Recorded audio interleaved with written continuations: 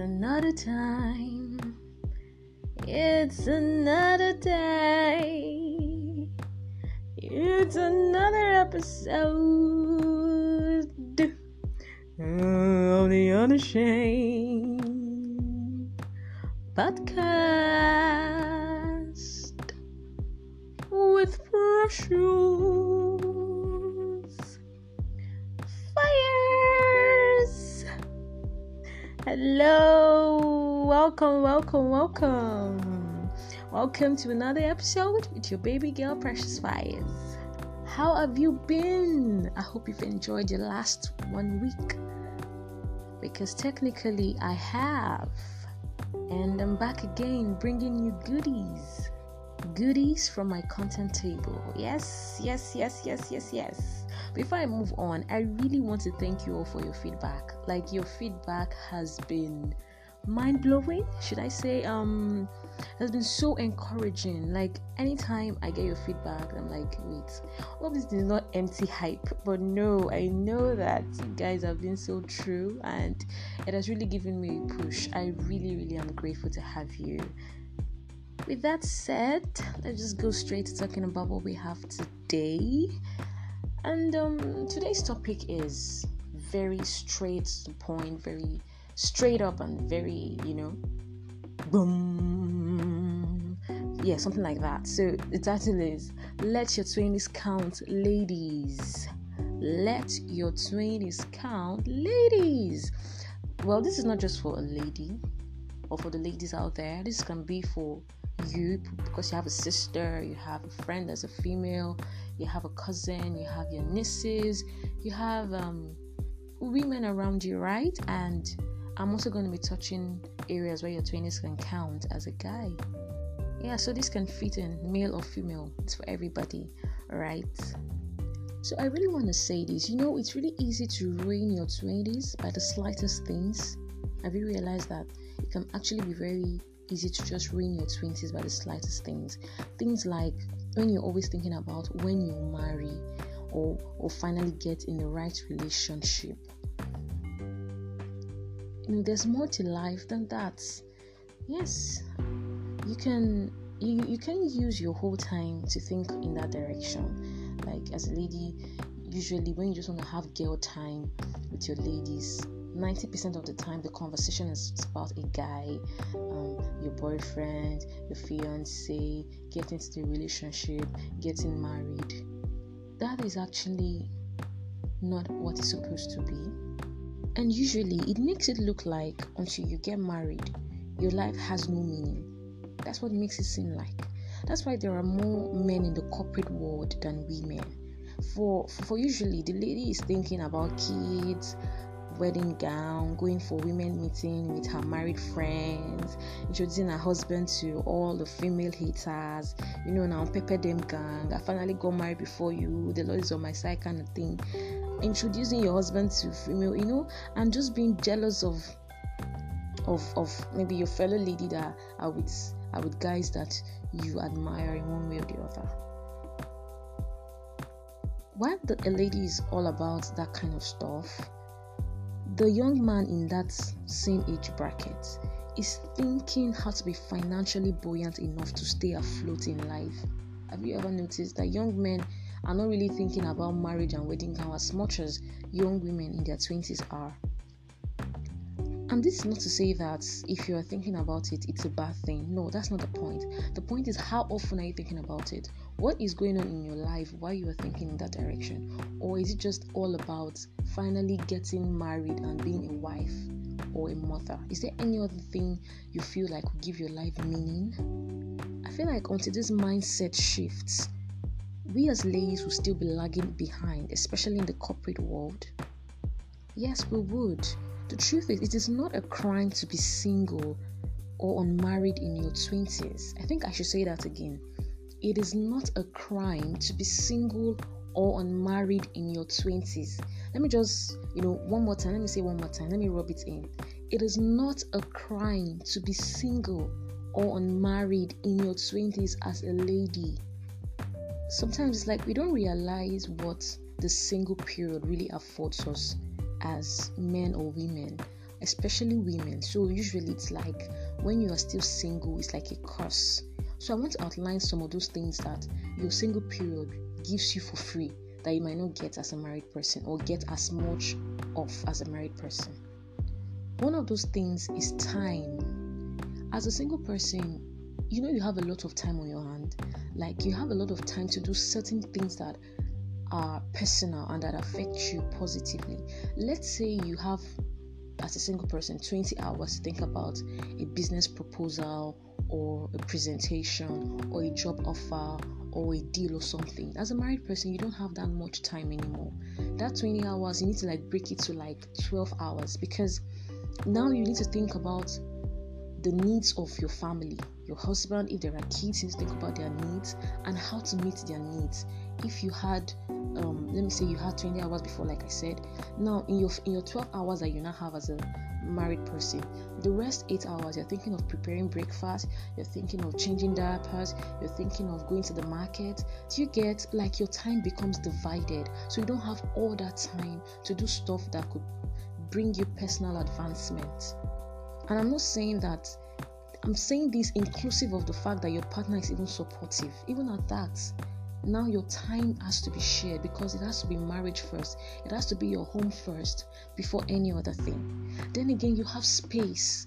As a single person, you have a lot of space. Space in the sense that you have freedom to express yourself and be up and about certain personal matters without limitation.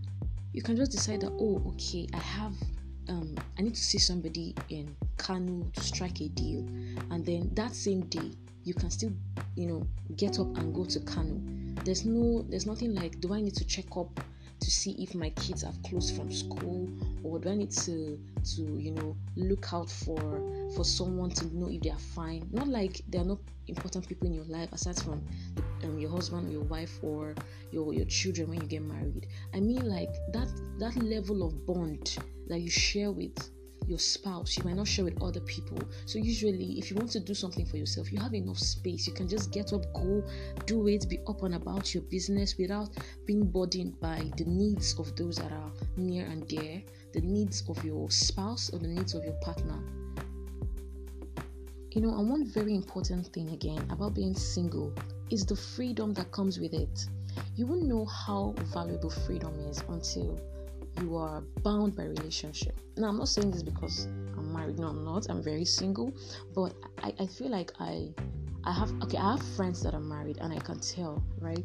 Now, as a single person, what you do, you don't need to take permission or look out for certain things before going out about your business. But as a married person, you need to take permission.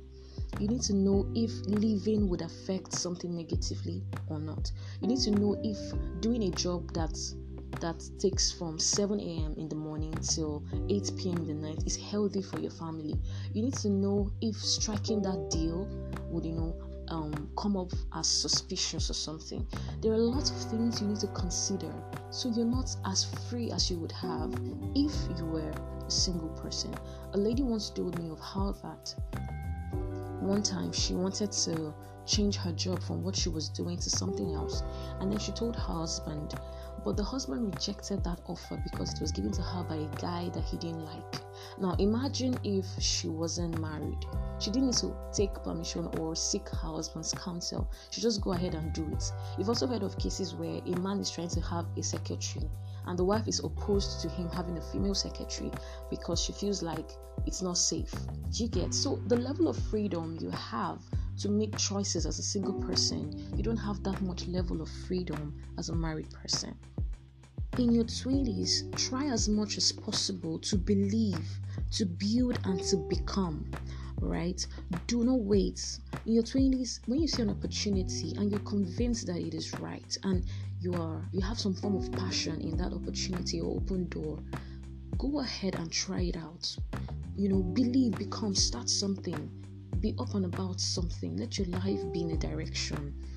Lastly, what you cannot achieve or begin when you are single, it might be harder when you are married. I'm not saying that people don't achieve things when they get married. No, there are lots of cases of people that started up things after their marriage.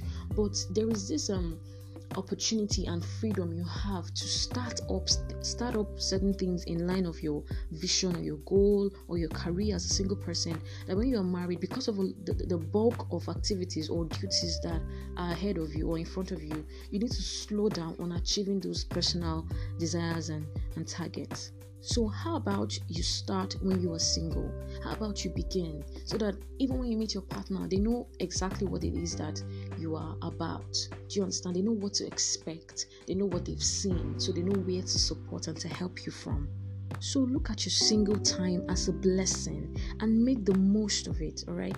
Greatness lives inside of you. I'm sure you've heard this like 1,000 times. So think in line of that and unearth your greatness, right? Give birth to it. Start it. Truth is, once you start thinking marriage all the time, especially as a lady, any man you see begins to look like a potential husband.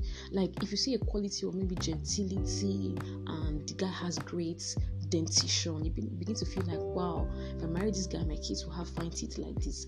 Oh, he's husband material. Oh, he's tall, he's dark. It makes things a bit frustrating and confusing. You get, and it can be like a full-time distraction. And that's not what life is about at all. That's not what life is about. Trust me, once you begin to do something with your life, there's this level of focus that comes to you that you're not easily distracted or confused by a male admirer, because you know what you need that can help you in line of what you're already doing. You understand? You know the person that you'll be needing in your life that can push you in the path of success in that thing that you're already interested in, or that thing that you've started. You also need to realize that using your 20s helps you not to be a liability in marriage, especially in the early years of your marriage. Because if you just marry like that, usually that first year you'll be thinking, what should I now do? What should I start? Probably while you're still about that thought, you get pregnant. Then you need to focus on, taking care of yourself, feeding properly, and it can just become a whole roller coaster of domestics and house chores that you might not be able to have enough time to even think and put your life together again. But once you have something you're doing, that first year of your marriage, you still continue doing that thing. You keep building on that thing, so that when other things come in the way, you know how to fit it in what you're already about and what your life is already focused on. The truth is, marriage is a very beautiful thing, and if you're married to the right person, all your plans and your dreams should be easier to achieve, because they are there to give you a hand, to hold your hands up, to be your cheerleader, yes, your biggest audience, and to be your support system. But if there is nothing that you are about, if you are just waiting and just looking and expecting to just get married, after marriage, what do we praise you for? What do we push you towards? What do we encourage you to do? What would you be adding to your partner? What would you be helping them become? All right. So you need to think about all of these things, because marriage would come. You need to settle this within you that marriage would come. But how would marriage meet me? Would it meet me redundant and as a liability, or would it meet me as a useful person, as a person that's already about their lives in ways that are very proactive and meaningful? Okay, I think I've said a lot, so all right, so let me just cap this up, right? I'm sure I've said everything I need to say, and I've appreciated you for your feedback, and I also hope that the plays, like the people that have been listening to the show, have greatly increased, and I'm like, you people have been out there getting others to listen. I'm really grateful about this, right? And I'm thanking you, and I'm saying it again, thank you so much. Thank you. All right. So capping this up, thank you for listening. See you next episode. And I promise you, the month of March, I'm going to be bringing to you something that you don't want to miss at all. Stay tuned, stay put. Ciao.